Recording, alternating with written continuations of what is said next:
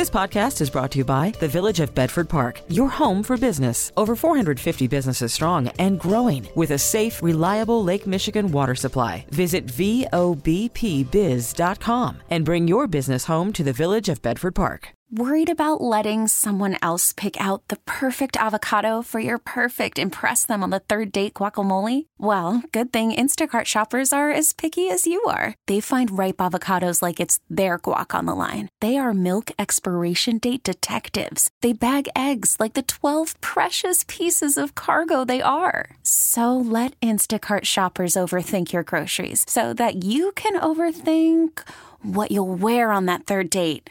Download the Instacart app to get free delivery on your first 3 orders while supplies last. Minimum $10 per order. Additional terms apply.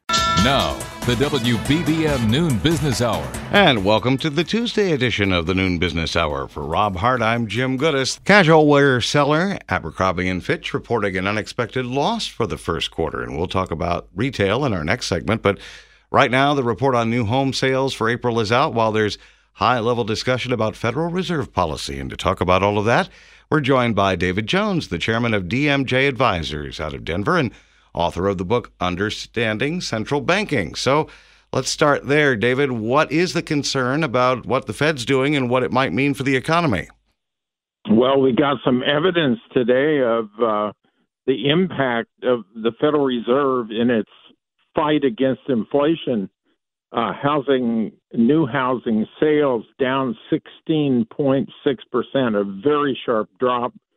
2 things happen. One is home prices continue to go up, but more importantly, the Fed and its fight against inflation is hiking interest rates, and those higher interest rates combined with higher home prices spell disaster for new home sales. Is it just home sales that people are concerned about with the Fed, or are there other aspects of the economy that people are saying, well, we better watch out here because these Fed moves could cause some problems? Without any question, we're looking ahead to further significant Fed interest rate hikes. I would note that Chairman Powell has already said we're going to continue to raise interest rates until there is clear and convincing cooling in inflation.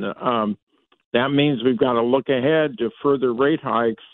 I think it's premature to worry about a recession coming this year, but clearly those higher interest rates will at some point have some impact on the economy.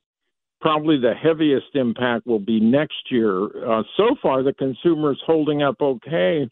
We just had the chairman of Bank of America say that nothing will slow consumers right now. That was a rather optimistic outlook on consumers. They're spending more on services than on goods, but they're still hanging in there. But I think higher interest rates we'll see. Remember, 2 significant 50 basis point rate hikes in June and July. I'm looking for maybe 25 basis point hikes in September and November. So we're going to see higher interest rates coming, and eventually that will cool off the economy, but probably not in a significant way till next year.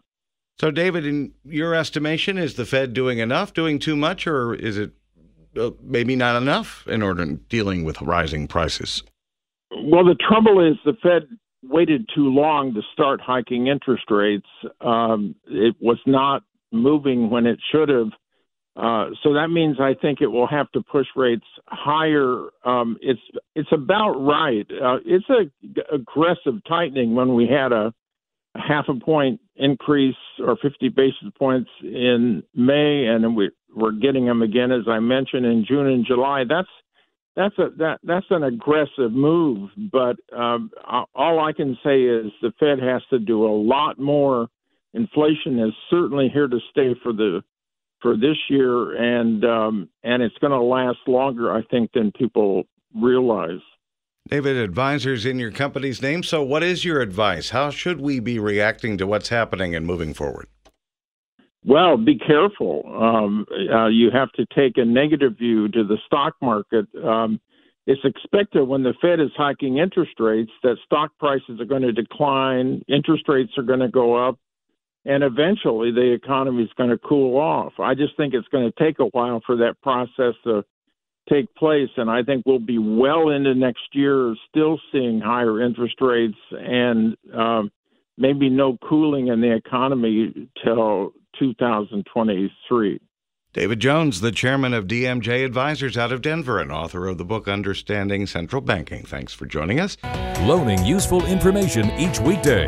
The WBBM Noon Business Hour continues. Shares of Abercrombie & Fitch take a dive in the wake of a poor quarterly report, but there were good results at Ralph Lauren. So let's see what's happening in retail as we check in with Jan Rogers-Kniffen, the CEO of J. Rogers-Kniffen Worldwide in New York. So what is the picture in retail right now, Jan, and what do we need to know about it? Pretty straightforward. Sales are fine, some things even more fine on sales, and costs are high, and that's a problem. If you look at Abercrombie's numbers, they came out with great sales at Abercrombie, good sales at Hollister, terrible earnings driven by high cost. If you look at what Walmart reported, better than planned sales. Target, better than planned sales. Amazon, better than planned sales. Earnings numbers, terrible because costs are high. And the problem is inflation in the supply chain and in freight costs and in labor at the stores and all the things that we know are happening out there. So improved sales, always a good thing. When your costs aren't there, and you're not making the money, that's not a great thing. So, we've got this kind of double-edged sword here. What's next for retail? What should we expect? Do we expect these sales to continue? Do we expect costs to maybe stabilize or even come down a bit in terms of what should retailers be expecting? And if you're investing in retailer, what should you be looking for? That's the real question. What's going to happen with the consumer? Right now, we think inflation's running about 8.5%. If Abercrombie and Target and Walmart and Amazon had passed all the costs through that they got, maybe inflation would be running 10%. So how long is that going to continue? How long are gas prices going to be high and straining the consumer? On the other hand, the consumer has a job and unemployment is down to 3.5%. Actually, wages are growing faster than inflation if you take total wages. Individual wages aren't. Yours may not be, the guy who's working may not be, but everybody together, there's so many more people working that wages are actually outpacing inflation. So sales can continue to be strong. What we need to know is when the cost structure is going to get better. The cost structure on the supply chain will get better all this year. It'll progressively get better, and I think by the back half, we'll start seeing better cost structure for all these guys. In the fourth quarter, it'll be a lot better, and by the first quarter of next year, it'll be better. But inflation at the retail level, what's impacting the customer, can only get better when the general inflationary environment goes down, and only, Jay Powell at the Fed or the fiscal masters at Congress can tell you about when that's really going to happen. I think that's a next year story because I don't think inflation can go down that fast, even if it's in the process of peaking. Well, you'll keep us posted on what's happening in retail, and it is going to be a challenging time for retailers when you have a combination of your sales are going up, and so are your costs, and maybe you're not passing along all of those costs. So you've got some tough decisions to make. Jan Rogers-Kniffen, the CEO of J. Rogers-Kniffen Worldwide out of New York. Thanks as always. Up next, Mayor Lightfoot's plan for a casino west of downtown moves another step forward. Compounding your interest with an economy of words. This is the WBBM Noon Business Hour. A Chicago City Council Special Committee has forwarded Mayor Lightfoot's choice for a casino location and operator, and let's find out what's next from Greg Hines, the columnist for Crain Chicago Business. So, Greg, I guess as part of the approval process here by the committee, the alderman got some more say over the casino and its future. What is that going to mean for the casino and for Mayor Lightfoot? Well, it probably means that the last roadblock to the mayor getting her heart's desire here has been lifted. I'd be shocked if this wasn't approved by the city council tomorrow. She appears to have the votes for good or bad, despite the opposition of some aldermen in the area where it would be. But mayors of Chicago, when they really want something out of the city council, they tend to get it. Well, what about the gaming board? What's the likelihood that that'll get approval down there? Well, that's a good question. There's been strange aspects to how this process has been handled. For instance, the parent company of the the firm that did the financial analysis for the city to predict how much the city is going to make has done some work for Bally's, which is the firm that the city is decided to go with to build the casino. Some people might consider that a conflict of interest. We'll see. But the mayor's people are very cognizant of the gaming board. They know what it takes to get through, and given how many political chips the mayor has put on this, I would like to think that they have anticipated problems they're going to have with the board, but the board will do what it does. We don't know yet for sure. Other than that, Greg, any potential roadblocks or hurdles that still need to be cleared or could come in and perhaps cause any issues in terms of getting the casino up and running? Oh, I wouldn't be surprised if somebody went to court and sued, but people sue over everything these days. The other bidders who would have the deep pockets needed to really pursue a lawsuit don't seem inclined to do that. They seem it looks like they're going to live with the outcome. So it really does come down to the gaming board, and then we'll see whether all these wonderful predictions about all the money this is going to spin off and other stuff turn out to be true. I hope so for the city's sake, but in this environment, projecting for sure as a guarantee that you're going to get money is really risky. The one asset that might be worth, maybe there'll be a little more development of, will be the temporary location at Medina Temple, the Shriners Temple on their north side. That's not very popular. That potentially could fall out, but the big deal is going through, it looks like. And what about the money that would come from this casino? Has it pretty much been decided how that's going to be spent, or is that going to be a big point of debate at City Hall? Well, the money that would come from the taxes that were authorized by the General Assembly is by state law has to go to pay city pension funds, particularly the police and fire funds in particular have real huge debts. The city's estimating they'll get $200 million a year on top of that from that would go to that purpose. If we don't get that, it would probably have to come from property taxes, so that's kind of good news. In addition, though, to that, the city negotiated an upfront payment of about more than $40 million a year plus annual payments. That's how that's going to be used is a little more squishy. It's supposed some of it's going to go for security, some of it's going to go for neighborhood improvement, some of it's going to go directly to the city budget. So we don't fully know about that money yet. That's Greg Hines, the columnist for Crane Chicago Business, giving us some insight on the future Chicago casino. Call from mom. Answer it. Call silenced. Instacart knows nothing gets between you and the game. That's why they make ordering from your couch easy. Stock up today and get all your groceries for the week delivered in as fast as 30 minutes without missing a minute of the game. You have 47 new voicemails. Download the app to get free delivery on your first 3 orders while supplies last. Minimum $10 per order. Additional terms apply. The WBBM Noon Business Hour continues. And for Rob Hart, I'm Jim Goodis. These are the top stories on News Radio WBBM. Mayor Lightfoot is losing a top supporter in the city council to the private sector. Primary elections in Georgia today are drawing national attention. On Travel Tuesday, rising prices for most items, including gasoline, are presenting challenges when planning a family trip. And Walmart is expanding its drone delivery service across 6 states. Right now on Wall Street, the Dow is down 277 points, the S&P 500 down 72, the Nasdaq is down 365 points. AccuWeather says we'll have clouds and a few sunny breaks. It'll be breezy, a high of 64 except by the lake, where it'll stay in the 50s. Right now at O'Hare, it's partly sunny and 64 at 12:31. One of Mayor Lightfoot's leading allies on the city council is leaving his post for a job in the private sector, as we hear from WBBM political editor Craig Dellamore. Alderman Michael Scott Jr. had been on the city council for about 7 years, and he was Mayor Lightfoot's choice to chair the Key Education Committee. But in a message to his constituents, he says he's made the difficult decision to resign from elective office. Scott says his life's dream had been to serve his community as alderman of the 24th Ward, and he hopes he made it a better place to live, work, play, and raise a family.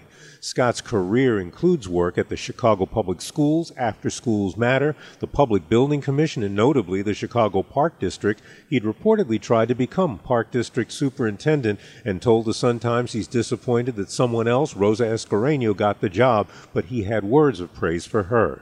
Scott wouldn't say what job he's taking now or whom he'd like to succeed him.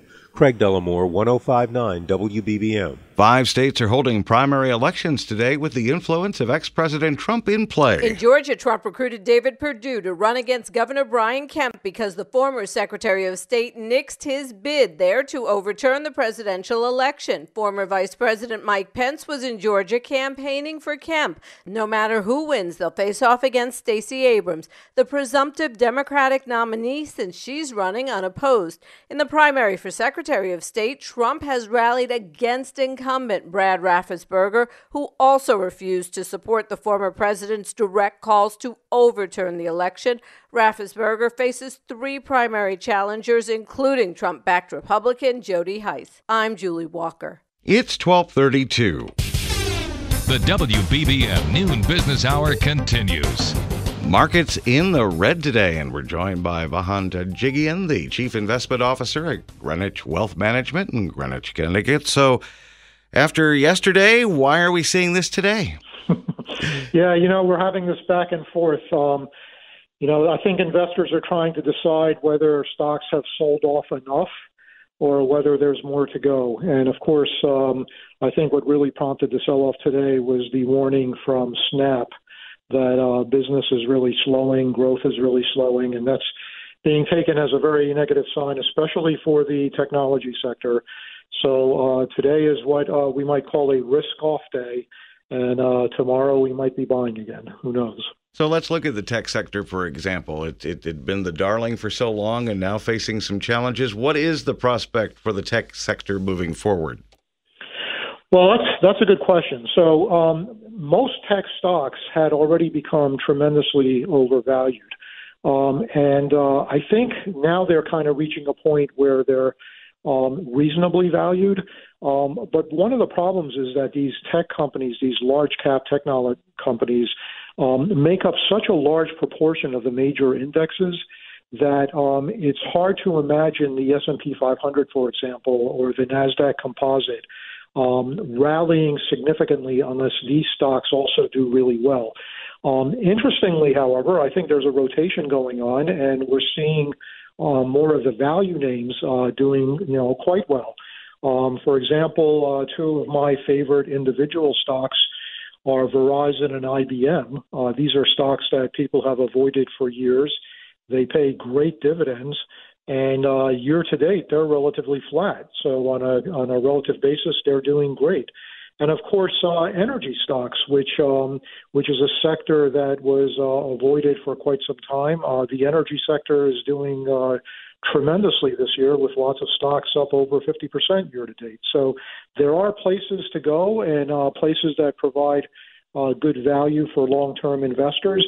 I'm not sure if it's time yet to accumulate some of these technology names, but if you're a long-term investor, you certainly might want to consider adding a little bit on weakness. And what about retail? Your thoughts? Yeah, retail has really struggled. I mean, we did get some favorable retail reports from the government recently, which gave everybody hope, and then some of the retail companies, the individual companies, started reporting results that were much worse than expected. So there seems to be some problems there. Of course, the sell-off was also triggered by the 2 of the largest retail companies, Walmart and Target, had very bad results, and that caused a bit of a sell-off, not only for those stocks but for the entire sector. So yeah, retail I think is struggling because there is some evidence that consumers might be slowing, but so far consumers have held up relatively well. So I think it might be a good opportunity to accumulate some of these retail names. So what's your general advice for investors right now? Well, it's basically the same as my advice all the time. The number one thing is to focus on your asset allocation. Make sure that you've got a properly diversified portfolio and that you do have exposure to various asset classes. And don't try to time the market. If you are an investor, which means that you're investing for the long term, and the long term, by the way, is not that long. I'm talking about the next 5 to 10 years. I think this is a good opportunity to be buying stocks and waiting for them to rally. Simply trying to time the market is a very risky thing to do. That's Vahan Janjigian, who is the Chief Investment Officer at Greenwich Wealth Management in Greenwich, Connecticut. Thanks so much. It's always great to get your perspective, especially on a day like this. Up next on Travel Tuesday, tips to stay in your budget when putting together a family trip. Information to make cash and save cash. The WBBM Noon Business Hour continues. It's Travel Tuesday, and soaring inflation is creating challenges to families planning summer getaways. So let's get some help in not breaking the bank from Cindy Richards, the editor-in-chief at TravelingMom.com here in Chicago. So, Cindy, how do we travel this summer without breaking the bank? Well, I think the key is that you look to save wherever you can, right? You still want to have a vacation. Staycations are fine if you have to do them, but, you know, it's nice to get away. So you want to make sure that all the 4 big expenses of travel, transportation, lodging, food, and activities, there are ways to save on every one of those. So let's talk about some of those ways. What are some things that people sometimes maybe overlook or don't realize they can do, or just some good common sense tips to keep the cost down on a summer trip? Well, I think the big news in travel is always hidden fees. We hear a lot about the low-cost carriers and how you have to be careful, right? You're going to have to pay for your luggage, and you're going to have to pay for your seat assignment. And if you forget to download the app, you can even have to pay to print your ticket at the airport. So everybody knows to watch for those, but there's hidden fees everywhere you go. There's hidden fees at the hotels. Resorts have daily resort fees. You want to look at that and see, what does it cover? Does it pay for Wi-Fi? Is it something you would pay for anyway, or is it something you wouldn't use? If not, then maybe you need to move on to a hotel that doesn't charge such a high resort fee. Parking is another place, with airfare so high, and especially if we're talking about family travel, driving is the way most people go. So you drive into a city and you check into your hotel that doesn't have a resort fee, and all of a sudden you find out you're paying $60 a day to park your car. So you want to download a Spot Hero app or find some other way to find nearby parking that can cost, a quarter of that. Drop the kids and the bags off at the hotel while somebody checks in, and you go and park a block away and then walk back. Cindy, what about the whole thing of, is it make more sense to try to get everything in place as soon as possible, or is there any benefit to maybe being flexible in your travel plans and maybe looking at, what the best deals are right around the time you're going to travel? Well, that was certainly true last year at this time, but I think it's much less true now. Even if you're RVing or camping, the campgrounds are filling up. There's so much pent-up demand for travel right now that I'm a big believer in making reservations as soon as you can. I'm heading to Florida in 2 weeks, and back 2 months ago when I agreed to the trip, I looked at flights, and it was around $300 to fly from Chicago to Orlando in June, which is about right. Well, I didn't book the trip, or I didn't book the ticket, and when I went back 2 weeks ago to book it, the ticket's now $550. So planes are full, hotels are full, theme parks are full. If you want to go somewhere, it's really important that you make a plan and do it now. If you want to be spontaneous and wait till the last minute, then you're talking about driving and somewhere close, and you're talking about spending some time on the phone or on an app like Booking.com or Hotels Tonight to find a place that has last-minute availability where you can stay. And Cindy, is there anything that, people maybe don't necessarily think of that might be a great option for them if they're saying, I don't know if I can swing a trip this summer, or, gosh, I just need to find something that's just within my budget? Is there anything that you would recommend that would be a great option for them? Yeah, I think anything that's within driving distance, right? You want to drive maybe 2-3 hours away. So pull out a map, do a circle. You're talking about southwestern Wisconsin. Southeastern Wisconsin, southwestern Michigan, northern Indiana. I was just over at Pokagon State Park in Indiana, and it's a beautiful spot. Lots of lakes, far northeastern corner of Indiana. 2-3 hours from Chicago. It's a state park. You can hike, you can bike, you can take your bikes, you can take your kayaks if you have them, you can go out on the lake, and all you're paying for then is your accommodations. I think doing the free stuff wherever you go is really important. We have an entire section on travelingmom.com about free things to do in the 50 states. It's not surprising for a family travel site. It's one of our most popular sections. If you can figure out a way, you can afford the gas to get there, you can afford the hotel to stay there, you've brought snacks to save on food, or you booked a hotel that included breakfast, and then you've got to figure out how you're going to entertain everybody all day. If you can figure out a way to do free things, at least some portion of your vacation, you've saved a lot on activities. That's Cindy Richards, the editor-in-chief of TravelingMom.com, which is a great resource for anybody who wants to save some money, especially this season when it comes to travel, and that's out of Chicago. Cindy, as always, thanks. We will come back and tell you about Personal Finance Wednesday, which will be at this time tomorrow, and a top retailer bringing on more delivery drones. Money conversation that pays a big dividend. The WBBM Noon Business Hour continues. Walmart's expanding its drone delivery service, and let's get the latest on that from Paul Hochman, the president of Humongous Media and the former tech editor for the Today Show out of Cambridge, Massachusetts. So, Paul, what's going on with Walmart and drones? Well, if you are an impulse shopper, this is a literal and figurative new level, because at least they're opening it up right now. Walmart's opening it up into major hubs, including Arizona, Arkansas, Florida, Texas, Utah, Virginia, and that's about 4 million households. But basically, you can receive orders of up to tens of thousands of eligible items, things like Tylenol, diapers, hot dog buns, and their number one purchase right now in one of their hubs, Hamburger Helper. So if you want something delivered, it costs $3.99 for that delivery, as long as it's under 10 pounds, and then come right to your house. And the thing that's really interesting is these drones are not actually landing in your backyard. They are lowering the product you purchased with a cable, and that gently lowers that package, and then off it goes. So really, in the end, it's Walmart taking delivery to the next level. So how does this play with Amazon and competing with Amazon and their Prime delivery and their efforts to get your product faster? I mean, is Amazon able to match this? Is it matching this, or is this giving Walmart perhaps, if people catch on to the drone thing, maybe a little bit of an advantage? And, okay, Amazon, we'll show you. We'll get it there even faster. Yeah, no, it's definitely an advantage right now. Amazon was promising to roll out something called Prime Air a couple of years ago, which was basically drone delivery. Just to put things in perspective, Amazon obviously has made its name in part by satisfying customers by bringing things to them fast, right to their door, anything from, a box of nails to something huge. But the point is, it was that instant delivery and that supply chain satisfaction, really, which very few of us have been experiencing supply chain satisfaction lately. So this brings delight to the customer. But Amazon, frankly, a little behind here.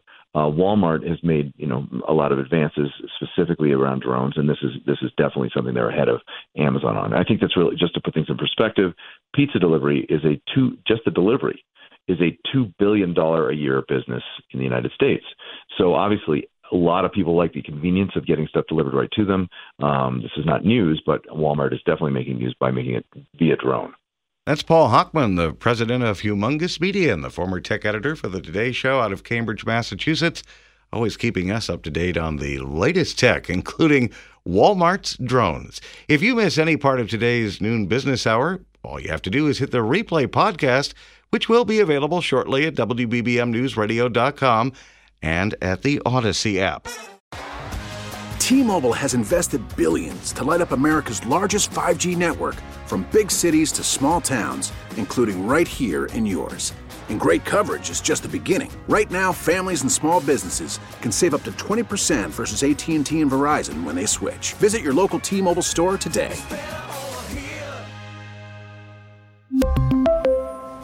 Plan savings with 3 lines of T-Mobile Essentials versus comparable available plans. Plan features and taxes and fees may vary. Spring is a time of renewal, so why not refresh your home with a little help from Blinds.com? We make getting custom window treatments a minor project with major impact. Choose from premium blinds, shades, and shutters. We even have options for your patio, too. Blinds.com invented a better way to shop for custom window treatments. There's no pushy salespeople in your home or inflated showroom prices. Our design experts can help you find the perfect window treatments on your schedule. We'll even send free samples directly to you. Plus, we can handle the measuring and installation for you. Unlimited window treatments installed for just one low cost. And with Blinds.com, you'll always get transparent pricing. No hidden fees. Our free shipping and 100% satisfaction guarantee can put the spring back into your step and into your home, too. Shop Blinds.com right now and save up to 45%. Up to 45% off for a limited time at Blinds.com. Blinds.com. Rules and restrictions may apply. Protect your vehicle's engine with a full synthetic oil change and save with Mobil 1 at O'Reilly Auto Parts. Purchase 5 quarts of Mobil 1 full synthetic motor oil and receive a $10 O'Reilly gift card after rebate. See store for details. With your Mobil 1 purchase, you'll also receive 2 times points during O Rewards Bonus Points Month at O'Reilly Auto Parts. O'Reilly